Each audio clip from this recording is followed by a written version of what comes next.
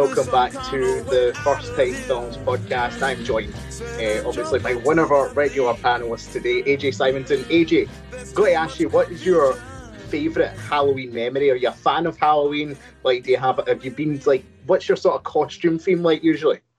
It's usually not scary. Yeah. Like, veering towards wholesome. Usually, like, fairies and things like that. My happiest Halloween memory is when I was in primary 7 and I won the costume contest. What were you dressed as? As Mother Nature, and it was a handmade costume that I'd stitched myself out of a brown bed sheet and fake flowers.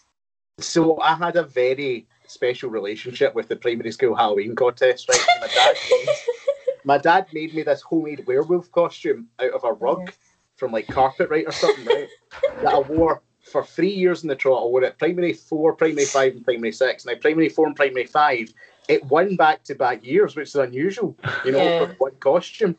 But primary 6 was stretching it, and I didn't win. So I was very shaken about that. You know how competitive I'd be. Yeah. So I went as the Undertaker in primary 7 and won again. So I was very pleased with that. Very happy. Yeah, I was going to say, the new costume you did. Yes, I used like my sister's like eyeliner to get the Undertaker's beard, because obviously couldn't grow facial hair at that time. But we are joined by someone who I really wanted to bring in this month because he knows all about horror. Please welcome, ladies and gentlemen, Rob Jane. Rob, back for the first time. You've been on a couple of things, Pitch Battle 1 and the Disney Plus lockdown guide as well contributed to that. Rob, what's your relationship been like with Halloween over the years? Oh, what, man? Just want to say thanks for getting us on. Hello, troops. It's hard to kind of see past getting steaming in it. Like, people think Halloween, they think being away and then trick and treating and that, but it's really hard to just... It seemed to be the one night of the year where you could just be whoever you wanted to be and just do whatever you wanted to do within reason. It's like that speech from Mean Girls where it's like Halloween's the one night a year where you get to be a slut. That's what Rob's face is doing. Yeah. My one night a year I get to be a slut. Yeah. Well, luckily I'm a slut 365 days of the year. So Halloween's the day I'm actually wholesome. But you're right, this is why I think as you get older, masks go out of trend. Because they just inhibit the drinking.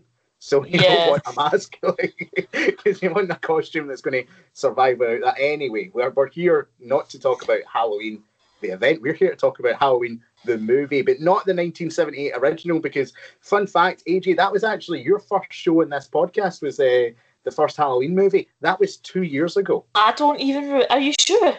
Yeah. I don't think I was on that, David. I think you made that up.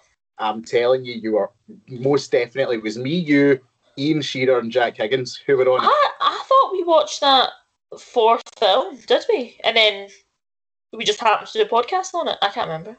Yeah, it was mental. It was 2 years ago because I was in Boston at the time. Oh my god, I can't even remember 2 years ago, David. I can't believe we've known each other for that long. Oh, it's been a long 2 years. It's been a long 2 years for you. I've enjoyed it. But anyway, it's the reboot or continuation of the Halloween franchise released in 2018. It's directed by David Gordon Green. It was written by him, Jeff Bradley, and Danny McBride. We were talking about this off air. It's technically the 11th installment in Halloween, but it only takes into account the original film from 1978. So if you haven't seen anything other than that, don't worry about it. And I'd argue, we'll go into this in a minute, even if you haven't seen the original, this does a really good job. As you could said, it stars Jamie Lee Curtis, Nick Castle, and also a whole host of new people. Judy Greer is in it, Andy Miticac, Will Payton, and Virginia Gardner. And yeah, I'll play this game with everyone when we get into things. So it had a budget of 10, reportedly around $10 million. So AJ, I'll come to you first. What do you think its box office was in the end? 30. Oh, Rob? I know, probably not nowhere near it. I think just because it's got the 2 sequels, greenlit, it has to be over 100 million. 100 million? I'm like 30, you're like 100. Maybe that's because I think because I don't care about it, maybe I'm lowballing it. It actually made $255.5 million. Oh, well, I was close then. At the box office. So, AJ, you are only the 225 out. I think that's worth a prize. So, AJ, I'll come to you first. Obviously, watching the original Halloween from 1978, what were your expectations going into watching this one, and how did it compare with those expectations? Well, to be honest, I remember when we watched the first Halloween at uni, and I'm not really into scary films because I just feel like they're always predictable. And even though I feel like it was predictable, it was also very entertaining. And I did find myself a few times being like, well, that took a turn I wasn't expecting, and that's what I enjoy. Yeah, Rob, were you feeling the same thing? I know that you're a fan of the horror genre. Were you rolling your eyes at the thought of another Halloween film, or were you excited for this one to come out? To be honest with you, the first time I heard about it it was kind of a dual headline with it being directed by the comedians David Gordon Green and written by Danny McBride. So it was more of an intriguing thing than a sigh, I think. Mm-hmm. Yeah, well, that's one of the things. Like David Gordon Green, obviously, I think his most famous film that he directed was probably Pineapple Express. Don't think I'm wrong in saying that, but I was quite surprised. I can't say that I had heard of his name value or had recognition with David Gordon Green, but I knew who Danny McBride was. I always knew him as the guy in the cowboy hat from Prometheus. So I was very excited to hear he was involved, because I was like, yeah, I liked him in that movie. AJ, obviously. Hold on, David. Hold on. As your resident horror expert here, I have to remind you, it wasn't Prometheus. It was Alien. It was like Alien 7 or something. Oh, damn! Come on, David, get it together. I've been because I told a joke earlier about being a three-piece band, and AJ fact-checked me on that, and I've been fact-checked twice tonight. God damn it! We're just keeping it real, David. Keeping it real. I'm happy with that. But who else was keeping it real? That was Laurie Strode, man. I like to say that Laurie Strode Sarah Connored it. In this movie is how I would put it. She went from being hunted by, in that movie, it's the Terminator and then Michael Myers, and then just becoming this badass killing machine in the second movie. AJ, what did you think of the progression of Laurie Strode's character in this one? And do you think it's clear that Jamie Lee Curtis is having the time of her life playing this character as well? I think it's just I think one of that characters says something during it when it's the victims can either let their life be fear, or they decide to fight against it. And obviously she spent the last 40 years preparing for this moment. She wants, if anyone were to ever come after her again, to I think before in the first film she was felt powerless, so it's all about that. She's spent her whole life waiting for this moment, so she does turn into a huge badass. She's so cool in this film, I think. Even though she's still scared, it's not like she's not scared anymore, but she's channeled it into something else. Yeah, and I love that. And Rob, obviously, Laurie Strode, one of the first mainstream examples of the final girl in the slasher genre that a lot of us can point back to. Was it important for this movie's success to make sure that Jamie Lee Curtis and that character were integral to the story here? I think definitely it was important for this film to do something a bit different than the final girl. The casting of Jamie Lee Curtis again, recurring that role, I think is what makes Halloween 2018. What makes it stand out from hundreds, if not thousands, of Halloween copycat movies. Mm-hmm. Yeah, well, that's the thing about the slasher genre as well. It has been criticised everything since John Carpenter's original. I can't even speak tonight. John Carpenter's original has been copied. How the genre has become a bit stale until you reach the likes of Scream, maybe in the 1990s, that maybe reinvigorated it a wee bit. But AJ, you were talking about in your initial thoughts of the movie how it was predictable but entertaining. Do you want to elaborate a bit on that, that feeling of it? Yeah, well, I don't really like or watch horror slasher films because I've always felt like they were not boring, but I didn't find them scary, and I felt that they were always a bit predictable. Like the first Halloween, like he obviously just goes through killing all our friends, and you sort of, but like it's not really about the act of murder. It's more like it's all in like her head sort of thing, like what's going on, why is he doing it? And I feel like this film delve deeper into the actual psychosis behind why he's doing what he's doing, and obviously that coupled with the sort of actual murdering. But there was a few turns he did, like there was a few things in the film that like were different to what I was expecting, which from the first film I wasn't really, like I didn't see coming. Yeah, and you've touched on it there, AJ, going deeper into a character, a mindset, why is someone doing this? Rob, I think this was actually it was that, but it wasn't at the same time, because a lot of people said that since the original Halloween, Michael Myers had been ruined by going too deep into the lore. When in actual fact, like everyone who tries to delve deep into Michael's psyche, we have his doctor and we have the podcasters, all end up with violent deaths without really reaching their goal. Do you think that was intentional on the part of the filmmakers here to say, look, you can try and understand Michael, you can try and study Michael, but at the end of the day, Michael Myers is best when he is the shape? Oh yeah, certainly. I think another thing that this film's probably doing that kind of folds into that is they're kind of bringing the serial killer back. Like obviously the height of the serial killer is the late 70s and the 80s, and the last 20 years or so, it's kind of been, as far as the American Nightmare is concerned, it's probably been replaced by it was kind of mentioned in the movie, why should we be scared? 5 people got stabbed in 1978. There's much worse things happening nowadays. Yeah. I thought that bit was dead interesting, actually. Yeah, this movie, the way that it just creates a kind of powerhouse of a serial killer, like a stalker, and kind of reminds you that you do need to lock your doors and your windows at night because the boogeyman is real. I think they did that really well.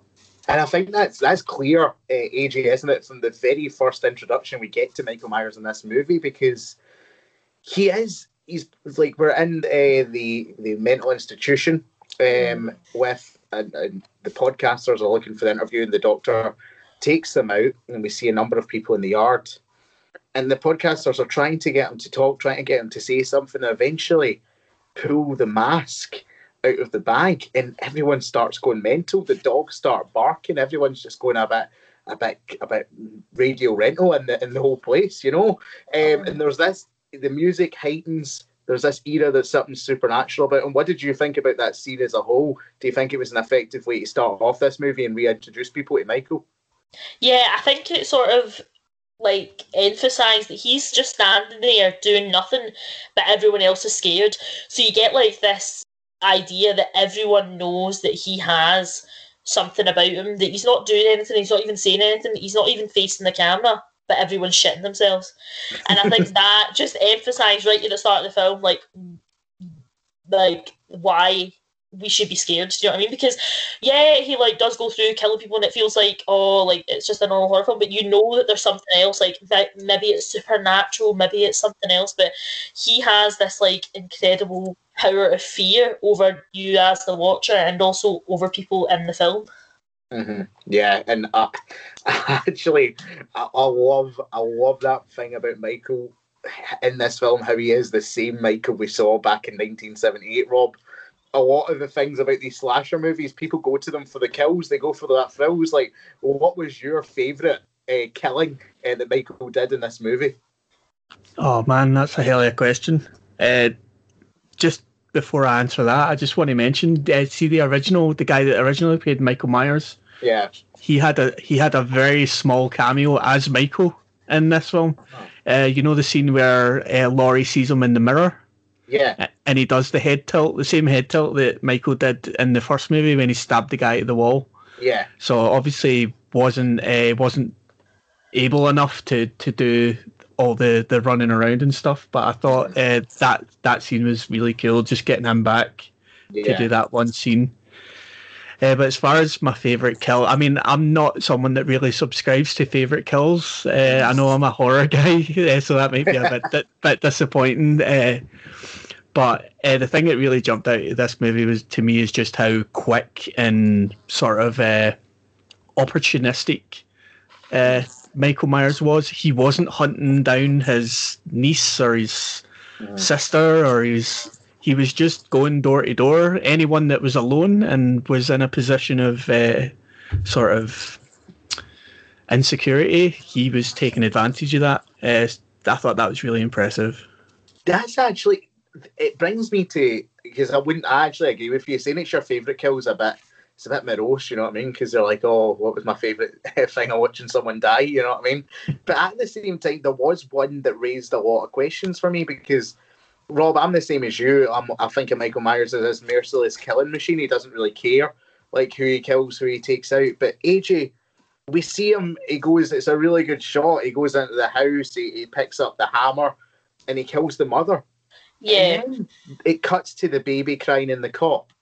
And Michael looks at the baby and then just immediately walks out the house. Like, was that crazy in thinking in that moment that the filmmakers were trying to tell us he does have some sort of moral code in there somewhere? I think that was leading to obviously maybe the next sequel where we find out maybe something happened deep in his childhood or something. But I think it was trying to give him a slight humanity, which I found confusing because obviously you want to think of him as this pure evil that the film talks about. Mm. But then, because I was half expecting him to just like smash the baby up. Yeah, well that's what I was thinking, Rob. Where do you stand at that moment? I know it's cherry picking a very small moment from the movie, but to me, every time I've watched this film, like I just can't answer that question. Do you have any thoughts on that? The one question I'd have for you is, have you seen Rob Zombie's Halloween remake? I haven't seen it. No, I haven't seen the remake. No. So if you've seen any of Rob Zombie's work, you know there's very grimy and OTT and like.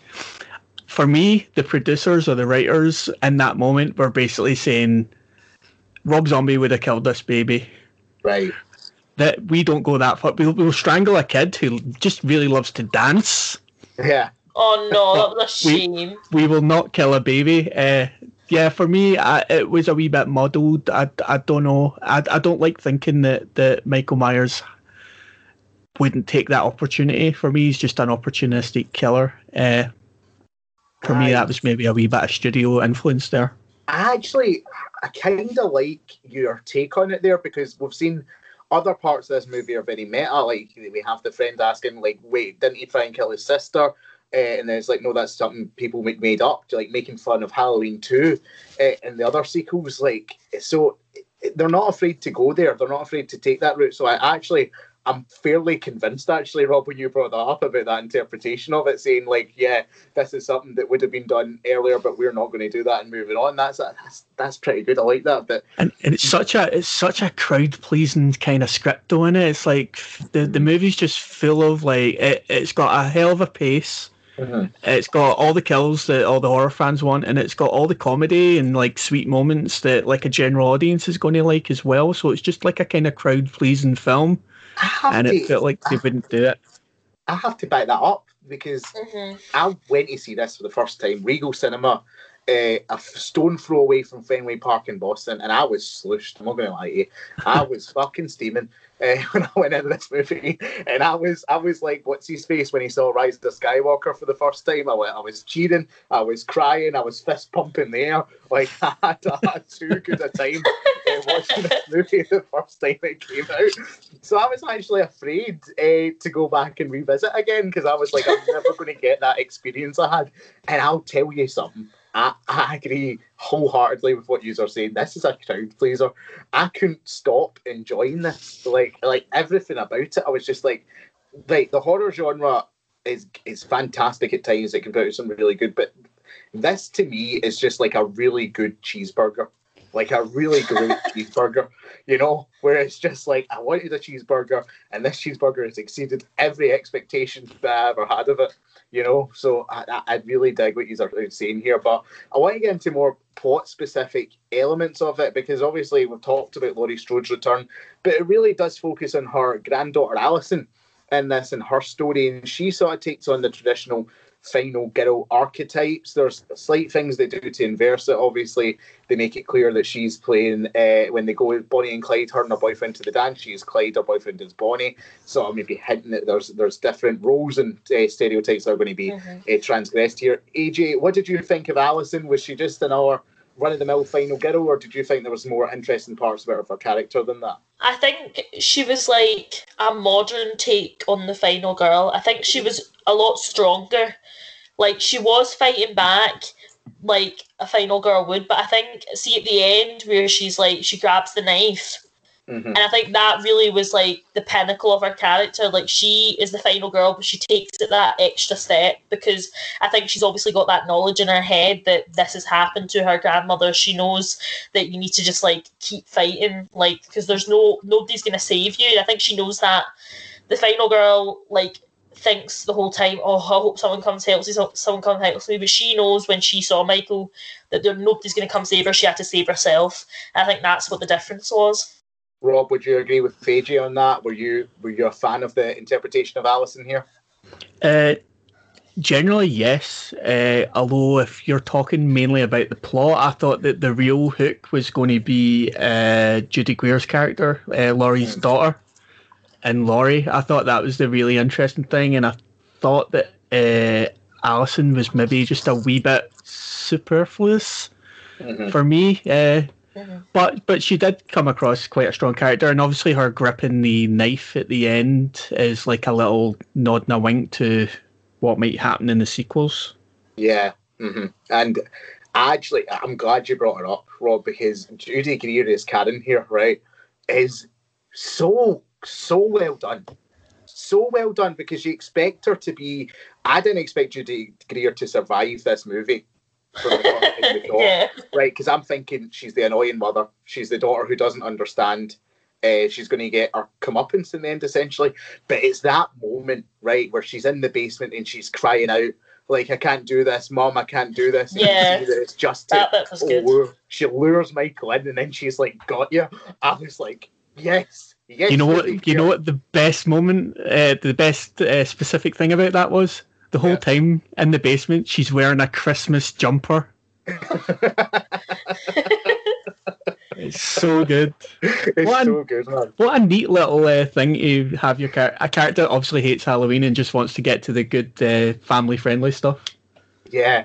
Oh my God, it's so, like, I could talk, like I agree with what you're saying. Alison, she is a bit superfluous. The bits with Alison are the bits where it feels mostly like a run-of-the-mill slasher movie. And I get why they have to have that through line in there, because, like you say, there's audience expectations going into a slasher.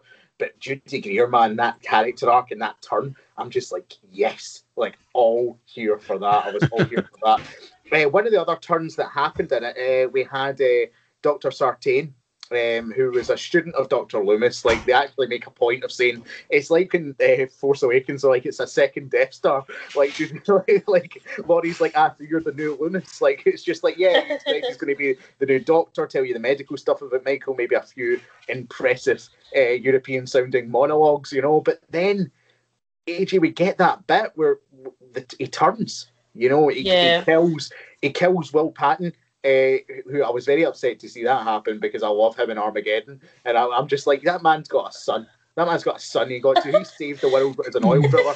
How dare you? How fucking dare you? And then he comes up, and you see the shot of she's looking out the car window, and he puts on the mask. Were you expecting that turn for Dr. Sartain? Did they telegraph it too much, or was it a surprise for you? I think it wasn't a surprise, but I thought he was going to just want to keep him alive, not that he would kill for him. Do you know what I mean? Because like at the start he's like Michael's my life's work, I studied under Dr. Loomis, and you're like, okay, like I get it, you want to fully understand like the mind of the serial killer, but I didn't think he would go as far as to like kill off anyone in his way and put someone else in harm's way just to save him. Yeah. But then maybe he understands that he can't be killed, and that's why there's no point in trying. Yeah, Rob, what did you think about Dr. Sartain's depiction in this film? Do you agree with AJ, or did you have a different take on it? I think Dr. Sartain's sort of twist would have been fine if it had a better payoff. Mm. It was really just a kind of a way to get Laurie from point A to point B, and it was quite cheap. It was quite cheap, in my opinion. Yeah, I actually think it would have been better had Michael actually, not better, but it would be interesting if Michael had died at that moment, like actually died from being run over, and your villain for the third act of the movie was Dr. Sartain wearing Michael's mask. You know, that would have been different. Yeah, that would have been fine. That would have been like a real twist. And I agree with you. I think it's one of those things where his motivations were a bit stringy, a bit weak, but at the same time, he was quite scary. See, when he pulls out that scalpel and goes to town on poor Hawkins, I'm just like, oh no. But I've got a joke for you. Yeah. What was the last thing to go through Dr. Sartain's mind? Rob, what was the last thing to go through Dr. Sartain's mind? Michael Myers' boot. Very good. That was both my favourite and least favourite moment of that movie. When his I hated it. It was so nasty. That's what you get when you have a big watermelon head. Mate, that's what I was saying. I was like, I've filmed a shot like that. That's a watermelon. I know what it looks like. That's a fucking watermelon. Like, I was like, oh my god. But I loved it. Like, at the same time, I was just like, yes, it's the grandiose violence they come for. We actually didn't talk about my favourite moment in the movie because obviously one of the iconic things about the first one is when Laurie pushes Michael out the window, he's lying on the ground. And then she looks away and looks back and he's no longer there. See, when they reverse that, when it's Michael who pushes Laurie out the window and he looks back and she's not there, and I was like, oh my god, they've actually done this. Like, that's so cool. As you can tell, I'm just going to be open about it. I actually really fucking love this movie and will watch it over and over again. I could see myself watching this every Halloween. I'm that high on it because I'm not going to sit here and pretend like it's the fucking Citizen Kane of the horror genre, you know what I mean? But at the same time, like I say, it's something I could see myself easily going back to. But with all slashers, there are characters that are meant to be highly unlikable and highly despicable and who we want to see meet their maker. Rob, what character in this movie was the most annoying or irritating for you? The guy that goes on about the Vietnamese sandwich. What? Not the answer I was expecting. Am I allowed to swear? Am I allowed to swear? Yes. It's too late. I've all sworn.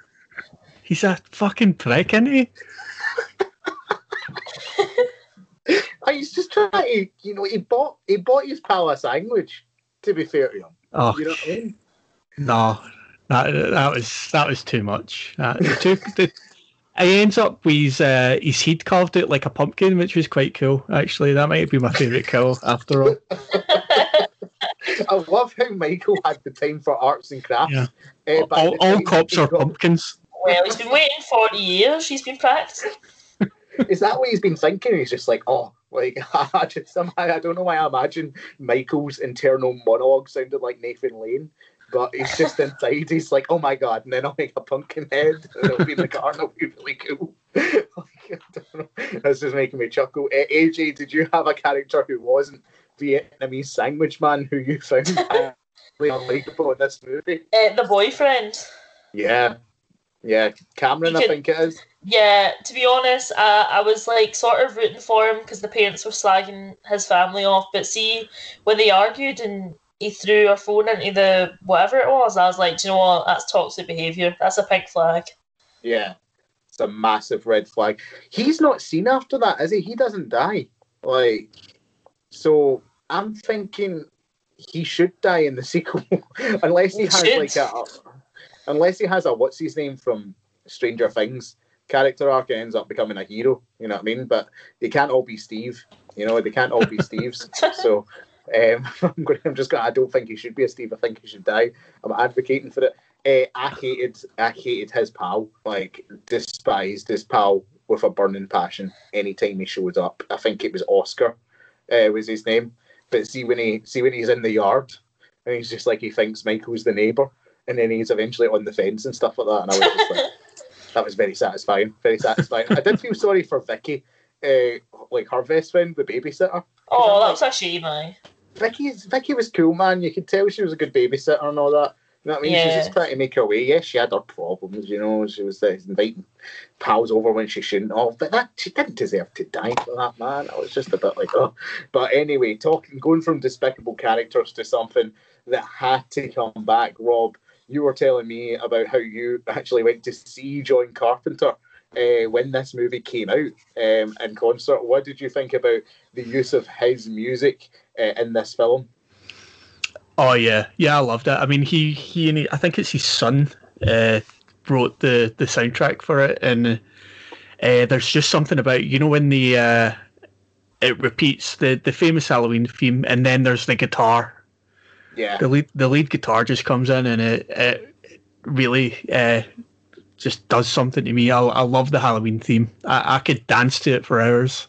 Yeah, I think it's Daniel Davies who does the guitar. Because he worked with Carpenter on like the albums that he released, and he's also the son of the guitarist from the Kinks. So there's a wee bit of guitar trivia for you there. Cool. Yeah. AJ, what did you think about the soundtrack? Were you a fan? I think it was good. I think sometimes slasher films tend to overdo it, but it was understated, but still made me scared at the right bits. I enjoyed it. Nice. Yeah, very, very fun. And it leads us on to, obviously, we have a sequel scheduled called Halloween Kills. 2 sequels have been scheduled, Halloween Kills, which comes out next year. Oh my God, I can't wait. Let's do like a first time films, like Team Trip to the cinema, when it's reopened, to all go and see it together, and we'll all get drunk again, and I'll have such a good time. And then Halloween ends the following year after. AJ, what did you think of the Halloween Kills teaser that we got? I think all catharsis that I had after the end of the film we watched was ruined watching that teaser. I genuinely thought that was going to be it, and then see when she's in the teaser when she's like, "No, let him burn." I'm like, who's gonna give this woman a break? Give her a break. She's legit spent 40 years turning our house into a booby-trapped house of horror to catch the man that terrorised her when she was a teenager, and then she finally does it, and then that's when the authorities and the fire brigade turn up. Are they having a laugh? Where were they when all these murders are happening? The first time and the second time, and also in all the sequels, they're nowhere to be seen. But the minute there's a fire, they're like, "Oh my God, time to put it out." I don't know, Rob. Did you share AJ's passionate feelings about that? I cannot add anything else to that. AJ summed it up perfectly. It's just like at this point, I'm just praying for divine intervention. At this point, I think she's going to take her own advice and go to Mexico. I think she's going to be like, Judy Greer. She needs to. Judy Greer, granddaughter. It's been a pleasure, but I've had enough of this shit. I think she needs to just move to the Bahamas or something. Yeah. Hopefully he doesn't like nice weather. If Michael wants to kill me, he can do it on the Ibiza Strip. Right? Exactly. Why? This is what I don't understand though. Why would you stay in the same town if you know he keeps on coming back? That was her biggest fault. Why did you make her booby-trapped out in the same... But then again, she was waiting for him, wasn't she? Yeah. Oh, I've answered my own question there. She's a fool. She's a classic fool. There's always things you can poke in these things. I hated seeing how so upset as well. It's her hopelessness when she delivers that line, "Let him burn." Like how upset she is. And I'm just like, don't, like you said, this poor woman. But anyway, scores out of 10. Rob, I'll come to you first. What would you give this movie out of 10? I'd give it about a 6 out of 10, which is a healthy score for me. Fair enough. It's all relative. AJ? I'd say 7 because I don't usually like these kind of films and I liked it, but I still think the original is better. I would give it a full pint of beer, which is what I will be drinking the next time I go and watch this film in the cinema. And then another one, and then another one. I cannot wait. It'll be so good. But anyway, we do have... I wanted to actually refer you to this because we've got Rob on, who's very educated in this genre. Rob, I'm looking at Collider's list of best slasher movies of the 21st century. So we have some interesting choices on here. We have The Strangers, we have Scream 4, The Final Girls, the 2009 Friday the 13th, Happy Death Day, all on here. just to talk about the genre more generally, what do you think makes a great slasher movie, and what are some of your favourites from the 21st century? Oh wow, that's very cool. Thanks for giving me enough time to prepare an answer. I could be here for Please don't like an ask hour. me, because I will have no answers. I know nothing. The one that jumped out to me there that's on that list is Final Girls. That's one that kind of has a very sweet hook. It's kind of like a girl goes back in time to a film that her mother starred in as a final girl. Oh. And her mother's passed away, and basically this is her reconnecting, and it has a lot of heart, and it has a lot of sort of 80s. It takes the piss out of the sort of horror genre a wee bit, but in the right kind of way. I think Final Girls is very underrated. I would recommend that one. Yeah. What makes a good slasher? There's so many different people that are going to say something, but at the end of the day, it's really about having that kind of psychopathic serial killer. It kind of has to be the kills, doesn't it? Like, yeah, there's no getting away from it. You have to be inventive. You have to have characters that your audiences are going to give a shit about, but not to the point where they're going to be heartbroken when they get a pitchfork through the head or whatever it is. That's such a fucking evil laugh you have there, man. I just love it, man. I can't get away from the fact I love it. I have to agree with you. The one that sticks out for me though is I'm a sucker for the Happy Death Day movies, man. Like, and I know, like, it's Blumhouse again. I don't know how they do it to me, man. Like, they keep giving me like these. If this is a great burger, you know, that's a 20 box of chicken nuggets, the Happy Death Day movies, you know what I mean? Like, I know it's not good for me. Like, I know that, but at the same time, I get great love out of them. We talked about this in a news story a couple of weeks ago, but Rob, what's your thoughts? Scream 5 coming out, are you yay or nay for that? To be honest, I'm probably a nay. I know they're bringing back Neve Campbell, and it's always cool to see her. She's one of my favourites in the 90s, but yeah, they're probably at the point they could just do a reboot, to be honest. Oh, Rob. Oh, we might fall out now. Not with you. As long as Courtney Cox is still alive, Gail Weathers will be a part of these movies, Rob. All right. I will campaign to the death for that to happen. All right. And if I don't get David Arquette competing in a death match in this movie, I'll be very upset. I'll send videos to people who don't understand that reference. my question to you on Screen 5 would be, like, what are they going to riff on? Like, the reason that the first movie and then maybe the second movie were so, like, that they resonated so well is because there was a real culture of slasher movies coming out every year. Mm-hmm. And I'm trying to think of what slasher movies came out even the last 10 years that I would recommend. I think the only one is a remake. It's Elijah Wood, Maniac. It's a fantastic. It's terrifying. Don't watch it if you don't like gore. But it's amazing. It's great to see Elijah Wood do something so different. But I'm trying to think, and yeah, Happy Death Day was cool. But I don't know. It just feels like the horror culture has kind of moved on. We had The Cabin in the Woods. That was kind of like the final chapter of all that horror from the previous century, and now we're on to different things. Hopefully, yeah, we're on to this. Some people have called it new horror. I don't like calling it that, because to me it screams this sort of like anything that came before wasn't as good, because I disagree. They do different things, you know what I mean? But you're in the era of Hereditary, like you say, in the era of the Witch and stuff like that. As to what Scream 5 can riff on, it's hard, because Scream 4 riffed on the sort of reboot culture, didn't it, and the continuation, the passing the torch. So they've already done that. But what I could see them doing is riffing on like the likes of like what Halloween did here, and maybe we get Neve Campbell's character like sort of toughen it up, you know, training montage, you know, like she's setting a trap. She's just like, listen, there's been fucking 7 Ghostface so far.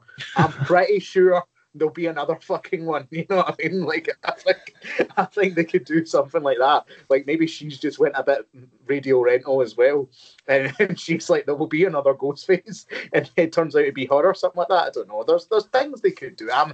like I said, I like these slasher movies like Scream and Halloween. They really do it for me. They give me that entertainment because I don't like to be too scared, and these ride the line. But we do have a couple of news stories to get into. We've talked about the Wicked Michael Myers. Let's talk about Wicked, the movie musical. They are doing that transition, David. What a segue. I can't. Well practiced, AJ. Like we said, 2 years, mate. 2 years we've been in this game. I'm ready to go. And a long 2 years. Basically, Stephen Daldry was meant to direct this film. He had signed on for it. Was more than ready to do it. He's best known. He received 3 Academy Award nominations for his director for Billy Elliot, The Hours, and The Reader. However, that is no longer the case. And I'm blaming the pandemic for most things going wrong in my life right now. The studio too have blamed the pandemic for this. Deadline broke the news reporting his exit was friendly, it was amicable, and simply because he wanted to shoot the film in London. But Universal want this movie out at a very specific timetable. So they've said, no, we can't shoot it in London. We're going to have to shoot it in stateside. So we're going to have to find a new director. AJ, what's your thoughts on the Wicked musical in general? And who do you think can maybe fill Stephen Daldry's shoes? Is there any names that come to mind? I have no names because I don't like movie musicals. I've said it. I don't like them.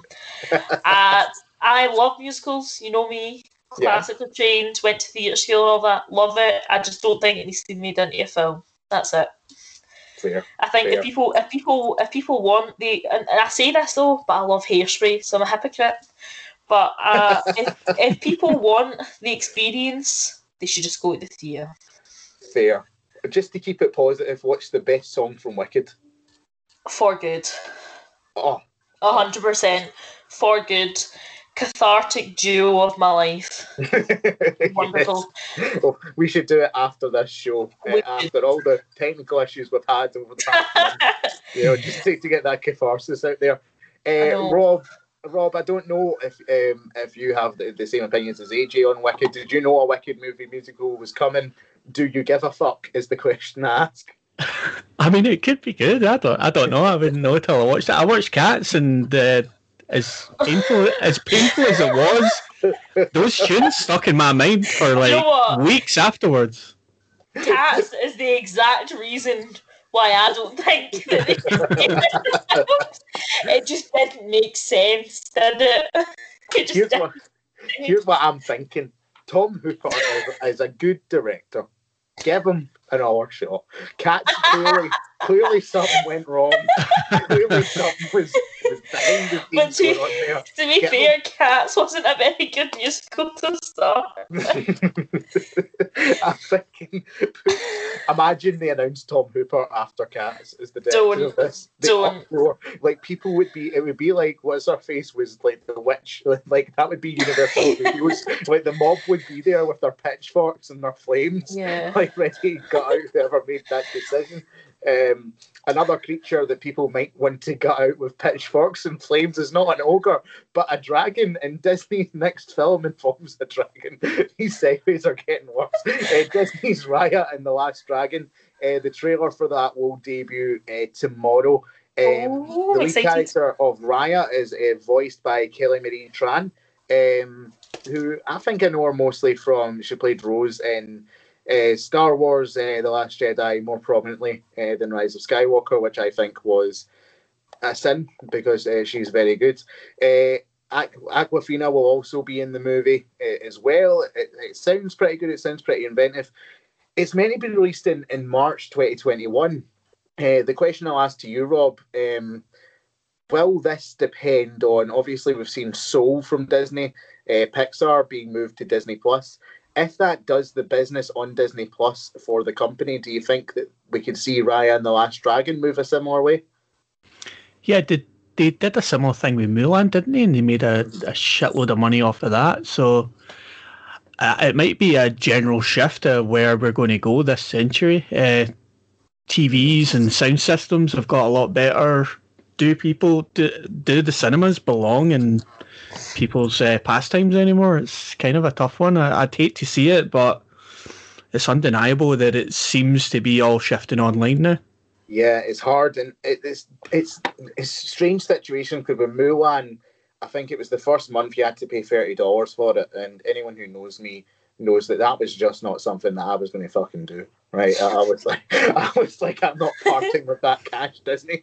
Like, go to hell. But Soul, which is the Disney Pixar one, which was made for like a healthy budget, it'll be in the 100 millions because it's a Pixar animated film, is like free of charge at Christmas time with Disney Plus. They're just putting it on there, so I think they're banking on getting more subscribers for that.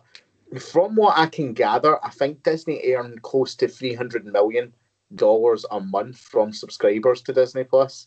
But that's my math, and I am going to teach English, so please do not take that as gospel. But AJ, that's the question. Like, would you prefer to see Raya and the Last Dragon in cinemas, or do you agree with Rob? Like, this is just something that's going to become a shift going forward. Cinema, I think. Mm-hmm. I've still got a VHS player. I'm stuck in the past. I would like to see it come out on VHS. But Yes. but yeah, I'm really excited. This is probably one of the only Disney films that I've been excited for in a while, apart from Mulan. And then we were boycotting Mulan. Can't remember what for, but we were. So I've not seen Mulan yet. I love that line. We were boycotting Mulan. I know. I love Mulan. Mulan's my favourite Disney princess. I have a Mulan blanket, but I've not seen the new film because apparently we're boycotting it. I can't remember what it was for. I think it was maybe because, like, I don't know, the producer I think it was the province they shot in or something like that. Yeah, there was some ethical problem with it, so I've not seen it. Does that boycott include the new version of Reflection that Christina herself has recorded? Because that is a banger. Yeah, I don't think I'll be doing that. I'll just be boycotting the film. But I'm really excited. Dragons are my favourite thing. Anything with the word dragon in it, I'm excited about. And this looks really good. Love Aquafina. She plays a dragon. I'm living for it. Living for it. I'm really excited. I want it to be in the cinema. If it's on Disney Plus, I won't watch it because I don't have it. Oh, that's the thing. Disney Plus is one of those things like I can't bring myself to get rid of because I'm like, you can't get rid of it. When the Marvel shows come on there, I will be watching. Mandalorian season 2's at the end of the month. Like, there's too many things up and coming. While as right now, I can honestly say I haven't watched it in like a month, so it's one of those ones. It's like I don't know. The mouse just keeps me hanging on, but. Anyway, it brings us to the end of today. AJ, a pleasure to get you back on after all the technical issues with the Spirited Away cursed episodes. Hopefully... Do you know what? I'm a great podcast member when I'm allowed to be on it. Next month, I promise I'll keep you away from Jack, all right, for a wee minute, so you don't have to go through that all again.